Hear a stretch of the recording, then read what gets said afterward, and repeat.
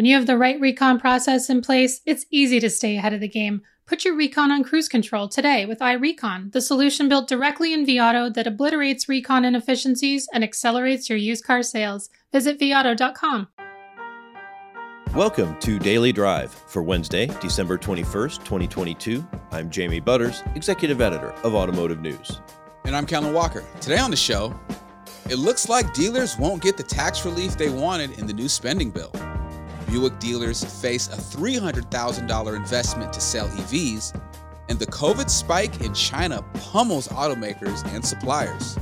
Plus, we'll continue our year-in review series with a look at the year Stellantis had in 2022 and what's ahead next year, including some big EV rollouts. They have a full blitz coming out. The Charger Daytona, the Banshee. I've never seen a UFO, but if I did, I'm pretty sure it would sound like this vehicle. Let's run through all the news you need to know to keep up in the auto industry. New car dealers will probably need to wait until at least next year for the tax relief they were hoping for from Congress. That's despite a bipartisan push to include tax relief for dealers using the so-called last in, first out accounting method. As dealers have struggled to maintain inventory during the global chip shortage, many found themselves reporting extra high profits, leading to extra high tax bills. The nearly $1.7 trillion spending package was one of the last legislative vehicles for that tax relief for dealers, but the measure was nowhere to be found in the proposal that lawmakers unveiled on Tuesday. Congress is preparing to pass the package before its deadline this weekend. Buick dealers will need to invest at least $300,000 to $400,000 to sell the brand's future electric vehicles. That's the average minimum required investment, according to Buick's own estimates. The brand says the money is for tooling, training, and other EV equipment. Buick plans to flip to an all-EV lineup by 2030 from an all-ICE one today.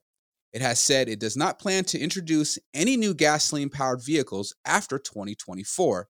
That's the year forecasters project Buick will offer its first two electric crossovers. Buick has offered to buy out any U.S. dealers who don't want to make the required investments to prepare to sell EVs.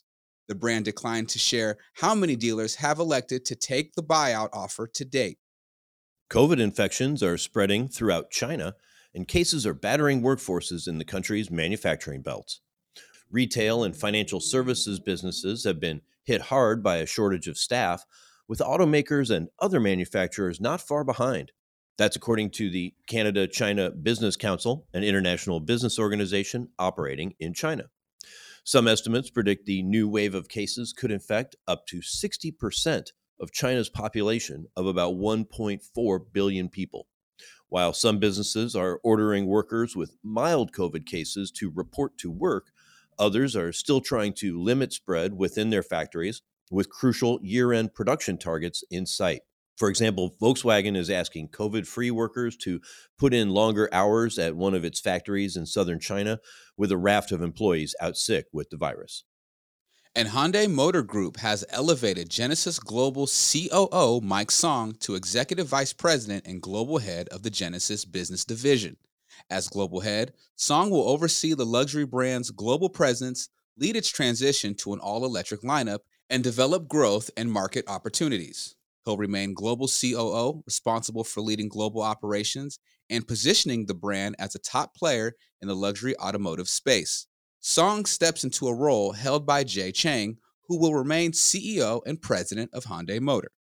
And those are today's headlines. Jamie, now coming from personal observation, it seems like Buick is always late to the party, and I don't mean fashionably late. Does this conversion to EVs seem a bit rushed? It is going to be a very rapid turnover, but, GM's got to do something to jumpstart excitement around Buick. It's got one of the oldest demographics in the market, and it hasn't really been making great gains, even as they've shifted their lineup from cars to crossovers. So, we've seen a really hot EV concept from Buick, the Wildcat. See what that comes to market. That's already a car, so that doesn't really fit kind of where the market is. It's going to be a big challenge. It's going to take quite a leap of faith for these Buick dealers to put money into the transition to electric vehicles. I hope they figure it out. Well, coming up, we'll dig into the year that Stellantis had in 2022 and what's ahead for the automaker in the new year. That's next on Daily Drive. Slate Money is a weekly roundup of the most important stories from the world of business and finance, hosted by Felix Salmon, Elizabeth Spires, and me, Emily Peck. Confused by crypto? Can't keep up with the metaverse? Wondering why the price of just about everything keeps rising? The Slate Money podcast is here for you. Listen to Slate Money every Saturday morning wherever you get your podcasts. Warning: your reconditioning process needs attention. Unexpected shortages and delays can throw off even the most routine recon work, slowing your sales and eating into your bottom line. Identify and fix reconditioning inefficiencies to turn your inventory faster with iRecon. This reconditioning solution, built directly in vAuto, keeps you in control of your service department and puts your recon on cruise control. With real-time alerts and reports, iRecon helps you get ahead of potential issues before they become costly problems. You'll be able to track who's doing the work and how long tasks are taking, see the status of any vehicle in an instant, and make adjustments where needed. And it's all done in an easy-to-use dashboard you can customize to fit your workflow. Obliterate inefficiencies and accelerate your used car sales, only with iRecon. Run your personal recon diagnostics with us today and put your process on cruise control. Welcome back to Daily Drive. I'm Jamie Butters with Kellen Walker. We're taking a look back at all of the biggest stories and issues affecting the auto industry this past year. Today we're talking about the year Stellantis had in 2022. It's been almost 2 years since PSA and Fiat Chrysler merged to create Stellantis, and so far, North America COO Mark Stewart says all of its brands are humming along, but it hasn't been without some bumps along the way. I talked with Automotive News Stellantis reporter Vince Bond Jr. about it. Here's our conversation. Vince Bond, welcome back to Daily Drive. Thanks for having me. Yeah, it's good to have you here for this year in review discussion on Stellantis Year 2. Company formed through the merger of Fiat Chrysler Automobiles and the PSA Group at the beginning of 2021. Here we are at the end of 2022. And boy, this year got off to a really interesting start. You had a big story about dust-up between Stellantis and their suppliers. Remind our listeners what happened there. Yeah. Stellantis came out with a bang. And so there was a big controversy among their suppliers about the new terms and conditions that Stellantis had proposed for 2022. And the major thing that really irked suppliers was that Stellantis wanted the suppliers to pass on any savings they achieve every year, directly back to Stellantis. And Carlos Tavares, the CEO of Stellantis, told me that the terms are fair and that they're doing this because they're taking on more expenses when they're building EVs. And so they need to spread the costs out. And that means suppliers are going to have to pass savings back to Stellantis when they can. That was a tough thing for suppliers to swallow. And they did push back. Yeah, they did. I mean, it's hard. And Carlos Tavares has been really more straightforward than almost any other global CEO about the high costs of making EVs. And right, I mean, we can't necessarily raise the price of every vehicle by $10,000 just to make up for the fact that they're going to be battery powered, and they don't make $10,000 a car, so they can't just give away profits. So it is tough, but wow, the big pushback from suppliers because traditionally suppliers have higher profit margins than the automakers because they can kind of pick and choose which programs they want to be on. But this year they were been facing, really inconsistent production patterns, not the steady flow that we usually see in the auto industry, really high prices for commodities and the parts that they buy. And then to have Stellantis say, well, when anything good happens for you, then give that to us. But any of the bad stuff, like your higher prices, you have to swallow that. Really some hard pushback. And they did relent a little. Yes. So they did revert back to their 2021 terms. And so hopefully everybody is happy. But I did speak to a lawyer after they reverted back to 2021. And he said there are still some things they need to look out for in the language as far as like intellectual property. So they should keep an eye on that to make sure everything is straight with them. Well, and it's going to be a continuing conflict point as, Tavares looks for savings and suppliers look to protect their bottom line. All right, so let's move on to one other, pet project of mine. When we first talked with Carlos Tavares right after the merger, I asked him, are you going to have a captive finance arm for Stellantis in North America? Because it had really seemed like a disadvantage for them against Ford and GM and Toyota. And he said yes, they would be working on that. Where does that stand now? Yeah, so they made that big announcement last year, I believe, and they actually paid $285 million for a company called First Investors Financial. So some of the dealers were telling me that this will give them more flexibility on their finance products, and it could be a really good profit builder for the company. But over the last year, there hasn't been much news on that front, but it's in the works. Still working on it. Well, I wonder if they missed a little bit of a window when interest rates were so low. But I mean, having a captive when interest rates are higher is really a time when it can make a difference, offering some subvented loans and being able to really capture all the data around that. So, oh yeah, that would be a great time to really get into it. I'm not sure if they planned it like that, but hey. Sometimes it's better to be lucky. Well, speaking of lucky, Stellantis rival GM seems to have a little bit of its mojo back. Last year they got beat by Toyota in overall sales, and the Silverado pickup got beat by the Ram in sales, and kind of a hit for GM. But this year, Silverado's back ahead of Ram. What do you think happened on the Ram side? So I know that Ram had a really tough first quarter. I know Mike Koval was telling me back in New York that they had to really battle earlier this year, just getting through the chip shortage and manufacturing issues.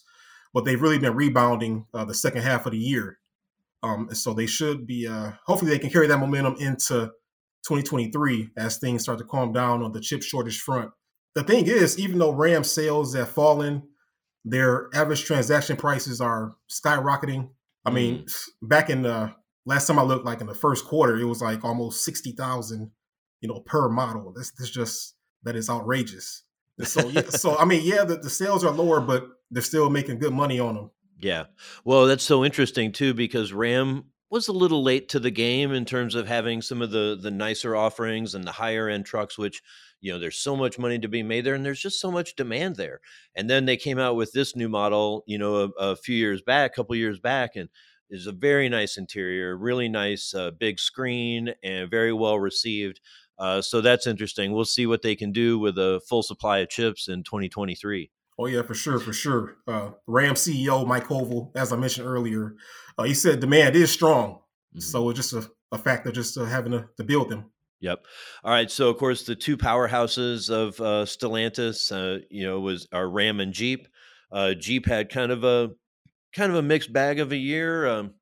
There was the news about ending production in China, which was something the former CEO, Mike Manley, had worked for so many months to get a deal to make Jeeps in China. And now Carlos Tavares like, forget it. It's just not worth it. Yeah. I mean, this kind of goes along with Tavares' vision anyway of just trying to cut costs where he can. They're making huge investments in EVs. So if they're not seeing potential in a certain market, they need to pull out and just reevaluate. Yeah, it's a big disappointment in the long run. I mean, when thinking back 3 CEOs to Sergio Marchionne, I mean, he really counted on Jeep being a big money maker and a big market share winner in China, where they love crossovers and SUVs, and they just couldn't get the cost right, had maybe some of the wrong products at the wrong time. But enough of that. Enough about China. Let's come back to the U.S., where, again, one other sort of downside for Jeep was the Belvidere, Illinois, just not prioritized for chips for that Jeep Cherokee plant. That poor turducken of a Jeep that has been much maligned over the years, had some really good sales years, but is really down in the dumps at the moment. Yeah. So I'm waiting to see what they do with the lower level Cherokee. I mean, are they going to redesign it or what? Because they have a pretty good platform now with the Grand Cherokee. It seems like they could really do something with that lower model too, and with the new interior, new everything. Well, we'll see if it's if the Cherokee gets new life or they replace it with an EV. I want to acknowledge, of course, the Wagoneer and Grand Wagoneer have been really important for moving the Jeep up market. But before we run out of time, I want to make sure we get to talk about, this was a company that was late to market on EVs. Not former CEO Marchione was not a big advocate. Mr. Tavares is quite the realist on EVs, but they've started to really lean in. Tell me about some of the products that are coming. Oh yeah, so they have a full blitz coming out in the U.S. They have the Jeep Recon, which is a like off-road EV that was inspired by the Wrangler. Has a really good look to it. And actually, when I see that vehicle, I think of Land Rover. I think of Hummer. It's like everything is mixed into that vehicle. So it looks great. We have the Wagoneer S. That's the code name right now. And that's more of a sleeker, mid-size utility option that's a lot smaller than the current Wagoneers that are on the market right now. It's all electric. Yeah. Yeah, and actually Stellantis is doing a contest right now to help name it. So the code name is Wagoneer S. So hopefully we'll have a real name pretty soon there. Hopefully something more clever than Wagoneer EV. Yeah. And then of course we have the Ram EV coming up 2024. We should see I guess a concept for that in January at CES. Yeah. And so that should be a really big newsmaker, a big game changer for that brand. See what else for 2024. Those are pretty much the main ones, I think. But there's Dodge. that Dodge, man. Daytona, what is it? Daytona SRT concept? Yes. The Charger Daytona, the Banshee. There we go. So no more Hellcat. It's called the Banshee now in the EV world. The thing about that car, I haven't had the chance to hear it in person, right? But that's the noisy EV, right? The super loud. Yes. Have you heard it? Were you out there to Yeah, I've heard it. I've heard sound? It in person. I've never seen a UFO, but if I did, I'm pretty sure it would sound like this vehicle. I mean, it's almost kind of a menacing sound to it. I mean, it might scare you if you don't see it coming up. It might scare you. Yeah, well, it's so unusual, right? Because part of what a lot of people like about EVs is that they're quiet as well as clean, less noise pollution as well as air pollution. And then here comes Dodge with this car that is just obnoxious, impractical, and totally on brand. Well, yeah, I mean, that's pretty much Dodge, being Dodge. They've always done that. And so they said the EV era is coming, but we're not going to change who we are, So just get ready and get your headphones ready if it's too loud for you. No point in Dodge trying to be like everybody else. Exactly. All right, Vince, any other thoughts? Anything we should be looking for heading into 2023? Just keep an eye out for all the news on the battery plants that Stellantis is doing. And I know they have one being built in Canada, one in Indiana. And Mark Stewart said a couple weeks ago that they're in talks for another EV plant for North America. And he's expecting to get to be in the U.S. So that could be another big jobs builder for the country. Wow. Well, 3 battery plants. That sounds like this company is planning to get really serious about making electric vehicles. Yes, that's the future. All right. Vince Bond, thank you so much for joining me today. No problem. Thank you. Vince Bond Jr. covers Stellantis for Automotive News. That's Daily Drive for today. I'm Jamie Butters. And I'm Kellen Walker. Thanks to Automotive News coordinating producer Jake Neer, as well as our own Audrey LaForest, Lindsay Van Hully, and Carly Schaffner for their help on today's podcast. You can get the latest news on Stellantis, retail, and everything happening in the auto industry at autonews.com. Come back tomorrow for a look back on the year Toyota and Volkswagen had in 2022. If you enjoy the podcast, remember to leave a review, and subscribe so you never miss an episode.